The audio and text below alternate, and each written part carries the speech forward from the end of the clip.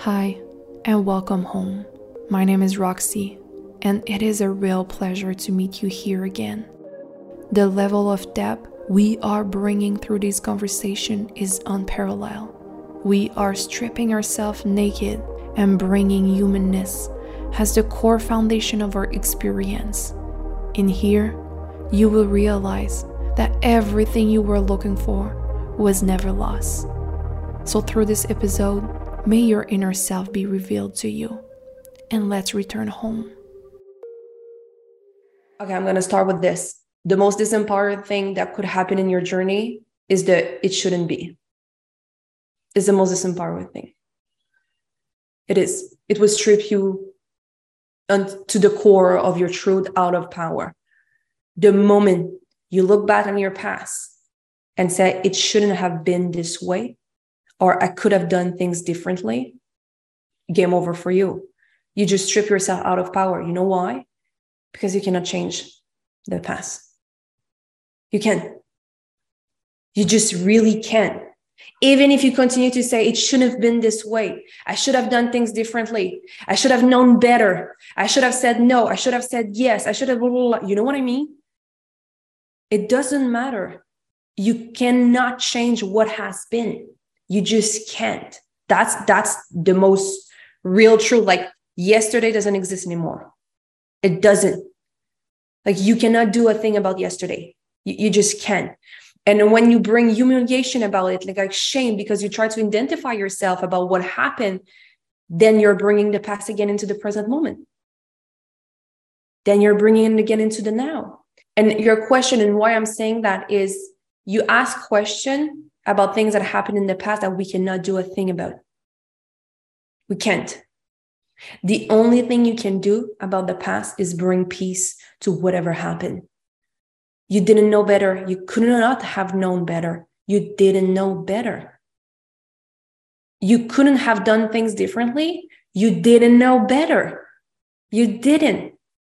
And if you said, yeah, but I knew deep down I should have done there. And I said, no, yes, but deep down in your core, you didn't know better. You would have done the thing. You chose fear because you couldn't know and you didn't know what it was like to walk with the fear. So no, you couldn't have done things differently. Doesn't make sense? No matter what happened, no matter, like, if you're honest with yourself, which part of your past is still crunchy or like not really in peace yet? Like this part of myself, is it about money? Things that you did and didn't do about money? Is it about relationship, partnership? Is it about something you decided to launch, but you realized that was really not it? I don't know why I went there. Is it like, which part of yourself, if you're really, really honest and you go deep saying like, well, if I can go back, I know in my ultimate truth and through my higher self, all is perfect. But let's pretend that I could, where would you go back and change things? This is your edge about now. This is your edge. Most of the time, the edge is this kind of humiliation about like, I just want this to go away. I cannot or I'm saying I'm not that anymore, so I'm okay. You're still bringing the shame. You're just saying I'm not that. That is kind of an illusion because we're everything and everyone at the same time. So when you project shame or humiliation or you reject someone, you're actually rejecting your own self through that. That's the truth. So when you say like, oh, this person is like that, which part of yourself are you bringing judgment to like that? All the time. And most people, I have my toilet paper in my hands. Like most people, we don't understand that that's really the edge as a woman, because you're not bringing yourself to the truth, because you're still holding that kind of shame and humiliation about your truth, because that past is still your truth. It's who you have been. And if you're still shameful, that means that it still exists inside of you. Otherwise, you will be in peace with that. You will. Can you feel what I'm saying? But ask yourself this real question. Bring more depth. Don't try to pretend, because it's a lifetime thing. Which part of yourself you're kind of like, maybe it's something that you're still judging about the now. Maybe it's not even about the past. Maybe I'm shaming myself because I should be bigger. I should make more money. I shouldn't be in where I am right now. It shouldn't be this way. I shouldn't be still afraid of doing this. Why am I still like that? Like maybe it's about the now. That's most women, their edge, the shame and humiliation that we feel to be in our truth. So, and I'm saying this because we can work on the thing. We can build a strategy. We can do anything. But what drops the ball most of the time is the emotion and who you are when you do the thing. It is.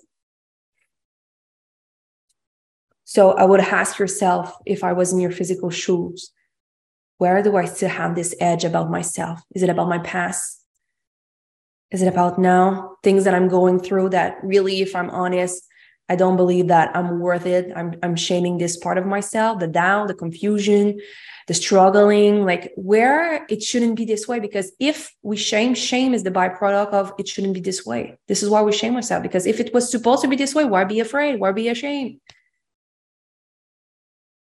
Does it make sense what I'm saying? So shame is really when we say it shouldn't be this way, but I am this way. So then I'm going to wrong myself. I'm going to shame myself. Hi, and welcome home. My name is Roxy, and it is a real pleasure to meet you here again.